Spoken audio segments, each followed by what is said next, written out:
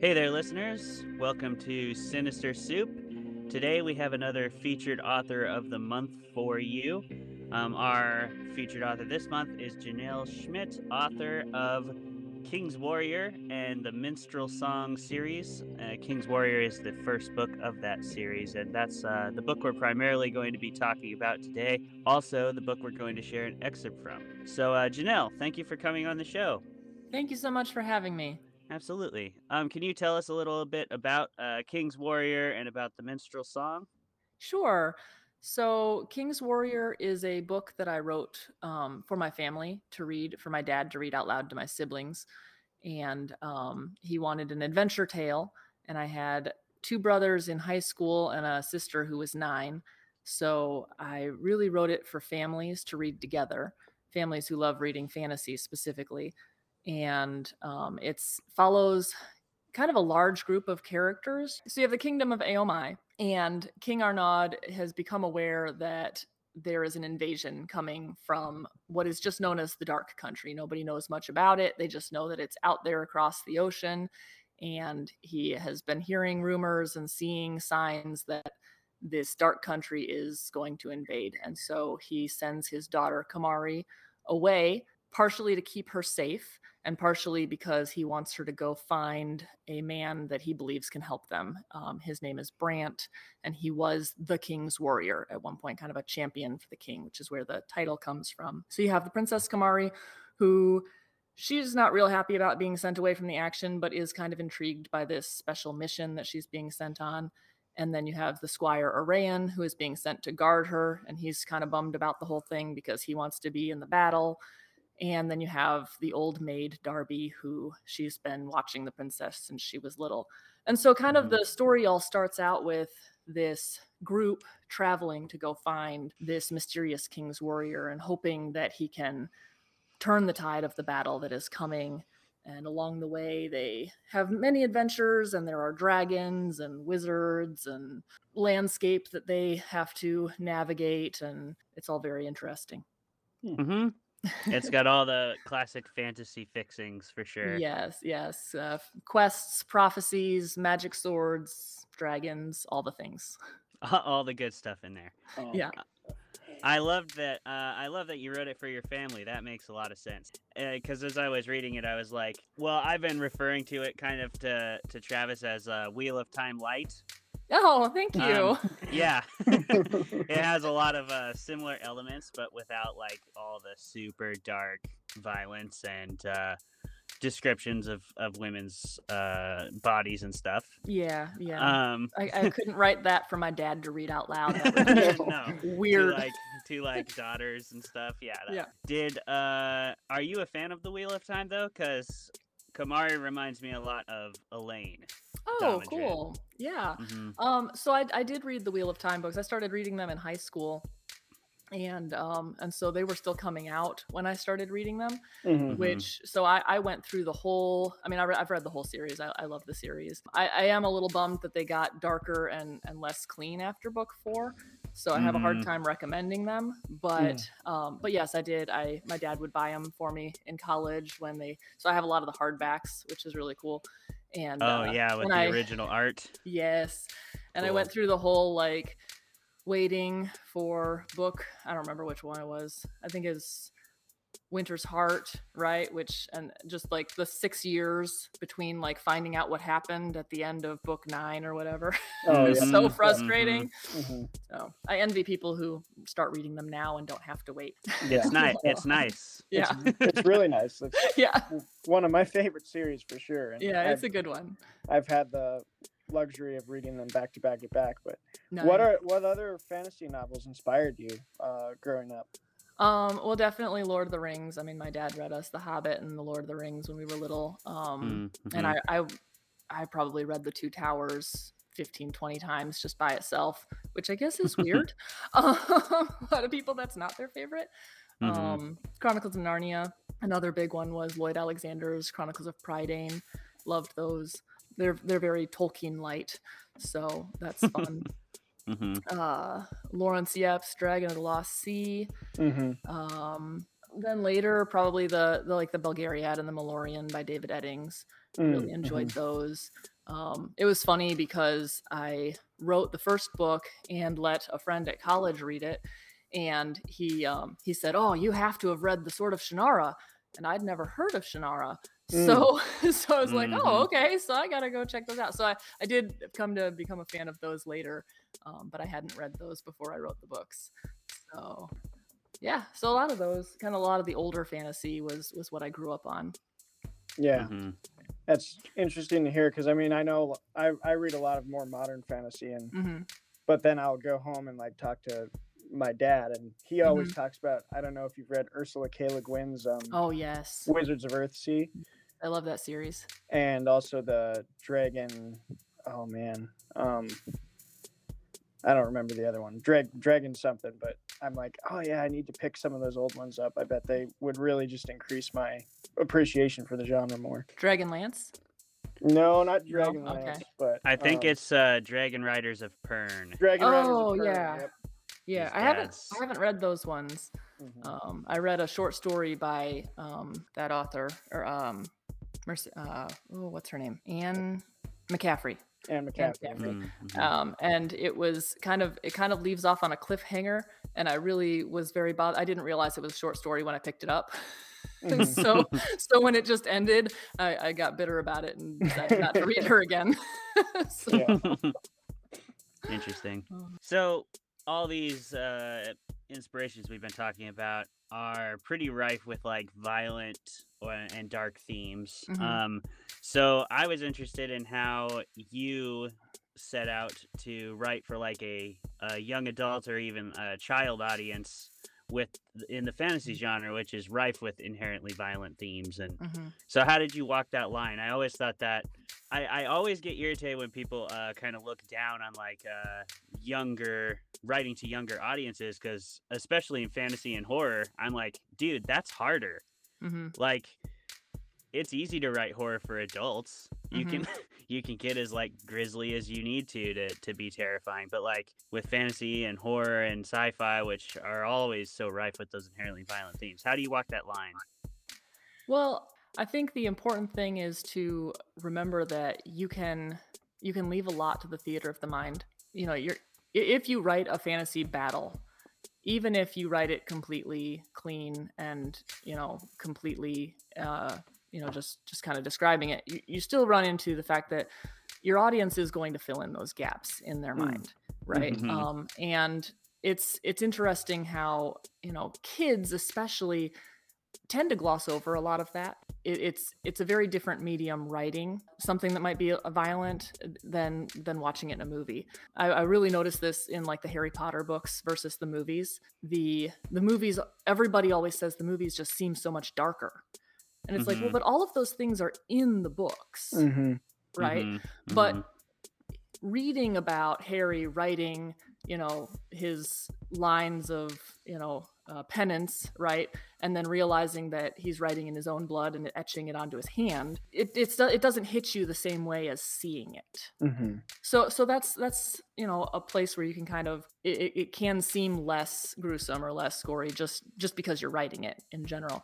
But I think also just not being overly descriptive.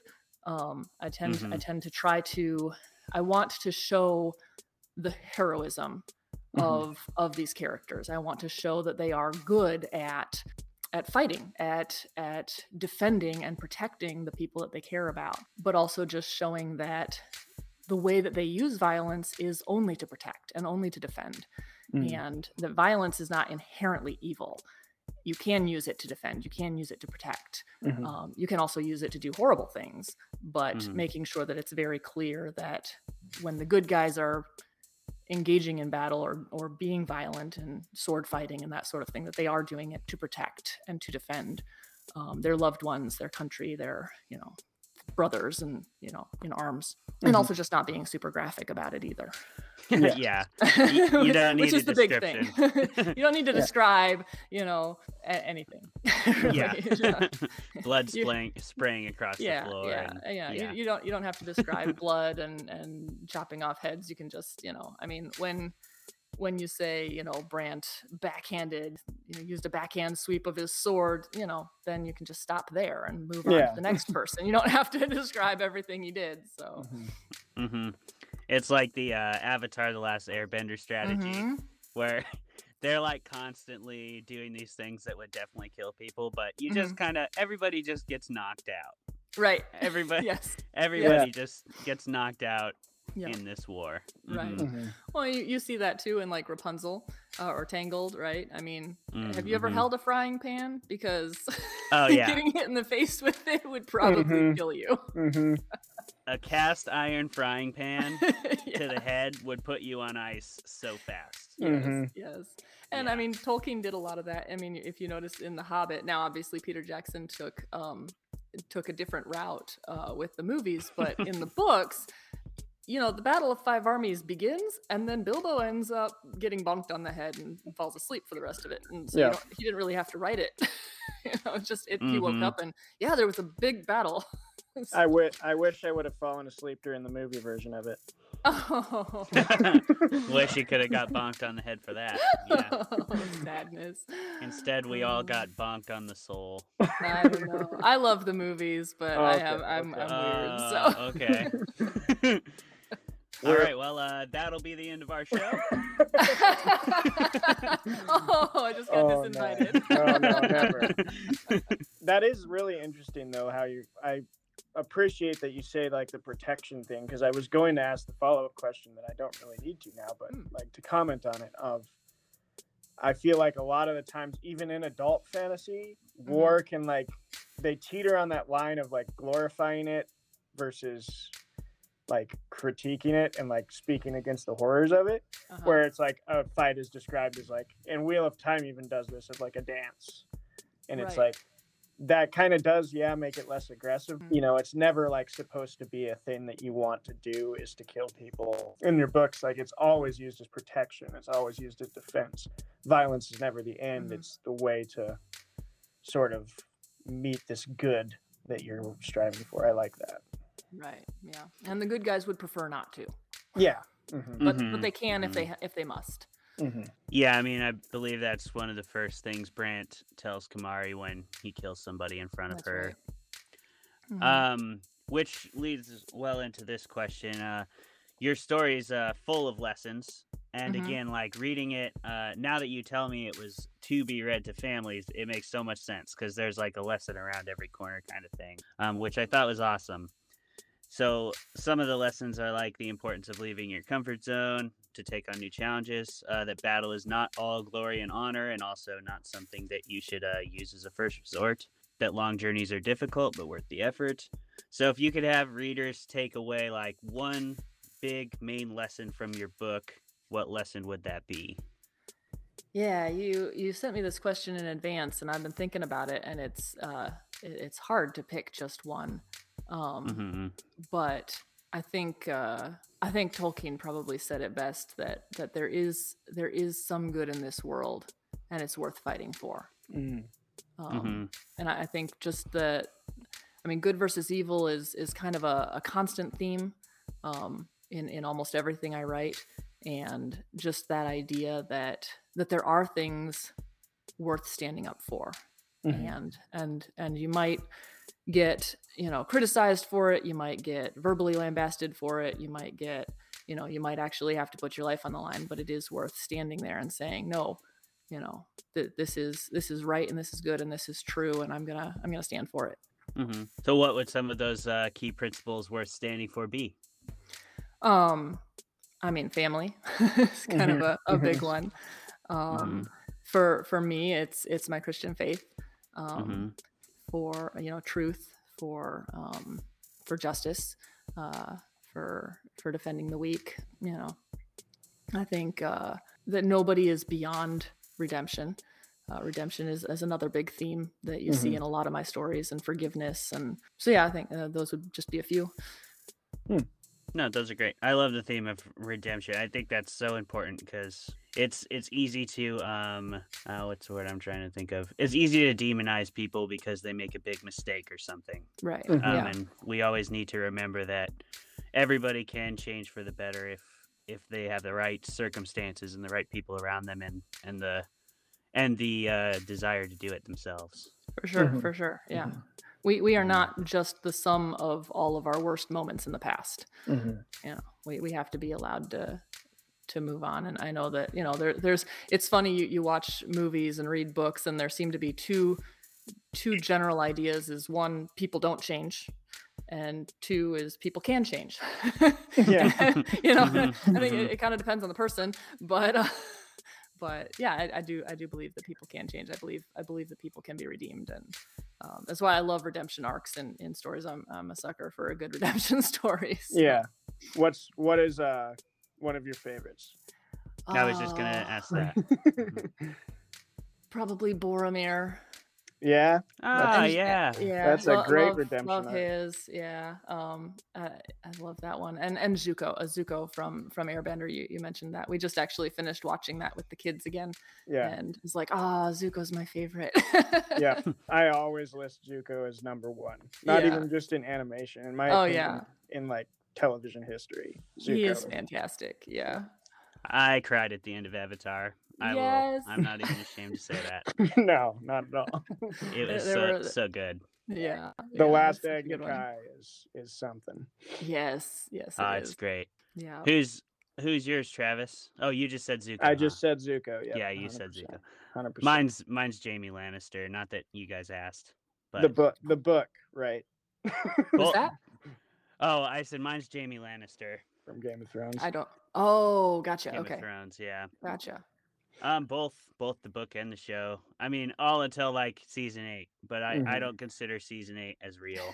I have it blocked out of my brain. Yeah. I must confess, I haven't even seen a minute of the show or read any of the books. Gotcha. Right on. I mean, they are good, but they are dark for sure. But I mean, it's my favorite fantasy series. The books are excellent. I definitely recommend them. Good to know. But don't read them to your children. I know enough about them to know that. Yeah. George Martin did not write them for families. But yeah.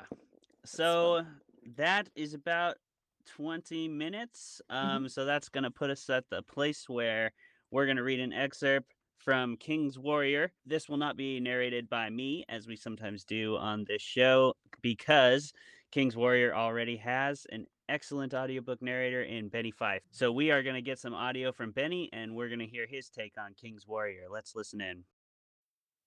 Graelden, king of the dragons, mighty lord of the skies over Eomai, handed the golden sword to the mere man who stood before him.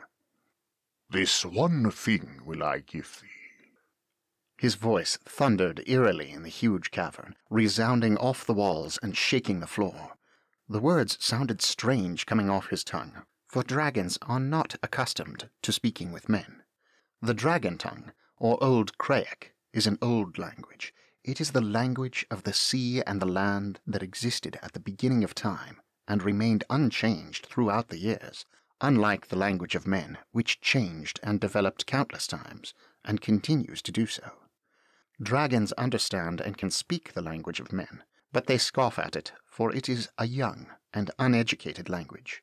Its sounds are not nearly so grand as those of Old Crayak, which has a melody like the waves rolling on the shore, and the thunder rumbling in the sky, and the earth shaking as it splits.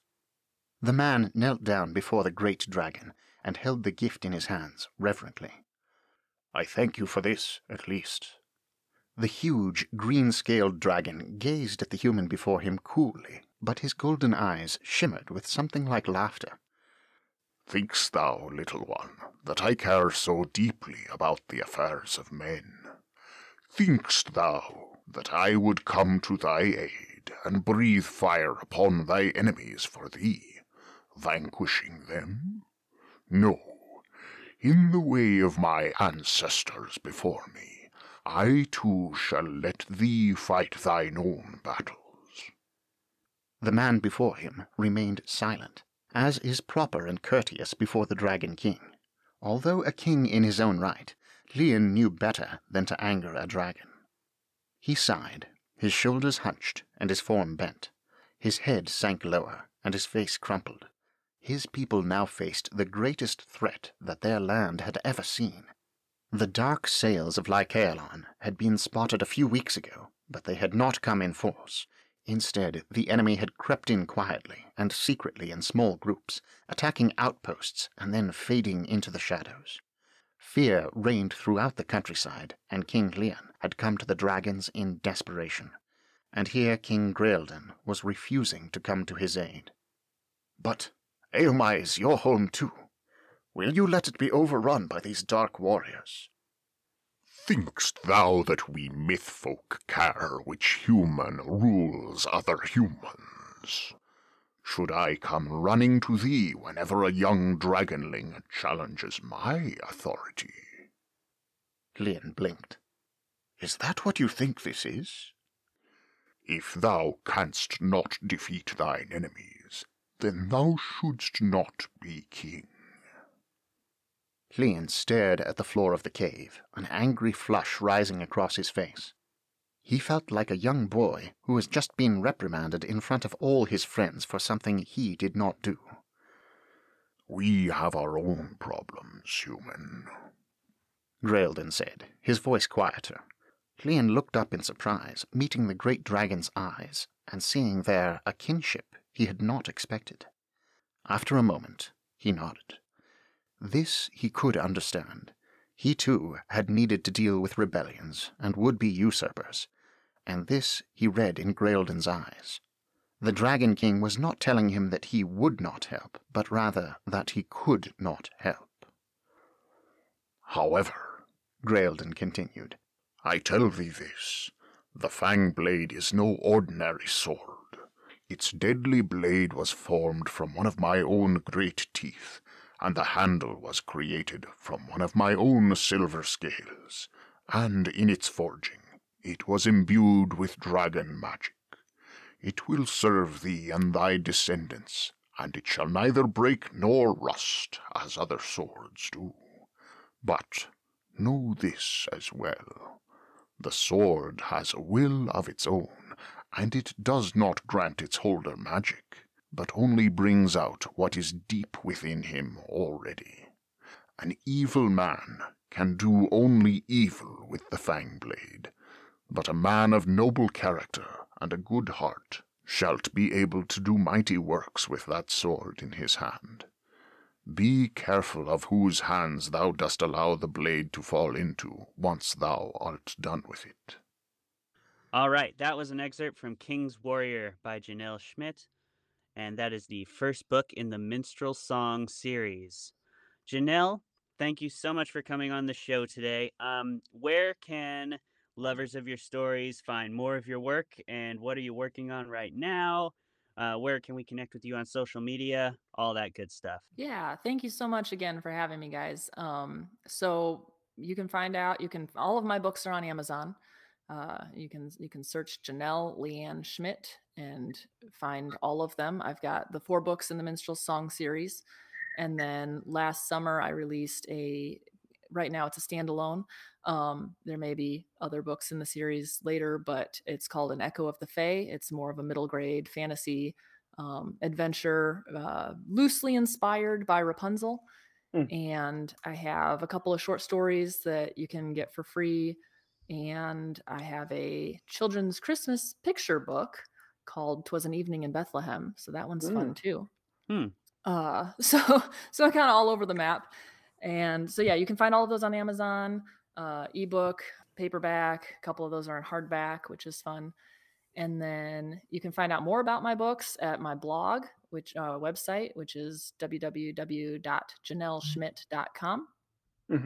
I'm on Facebook as Janelle Leanne Schmidt, on Instagram as Janelle L. Schmidt, because Janelle Leanne Schmidt was too long. I was trying to keep it all consistent, and then they threw me for a loop. So those are kind of the main places where I hang out online, is my website and Facebook and Instagram. And as for what I'm working on right now, I'm working on another 5-book series called The Turum Archive, and it's kind of a gas lamp fantasy, so it's sort of steampunk, but not technically steampunk because there's magic and stuff. And steampunk fans tend to be a little possessive of their genre if you don't get it right. So I'm not even calling it steampunk; it's Gaslamp. But it's got airships and pirates and a wizard and robots and maybe elves and dwarves. It didn't want to stay in one genre. All 5 books are written, and I'm just working through editing now and hoping to start releasing them early 2023. Awesome. So yeah. Yeah, that's great. Well, maybe we can have you on again when the release for the first one is closer. That would be fun. Great. Well, thank you so much for coming on the show again, Janelle. It was wonderful to talk to you. The Minstrel Song series is very, very fun. So thank you for bringing some excellent fantasy into the world and for taking some time to speak with us. You are welcome. Thank you. See you, Janelle. Thank you. Bye, guys. Thank you.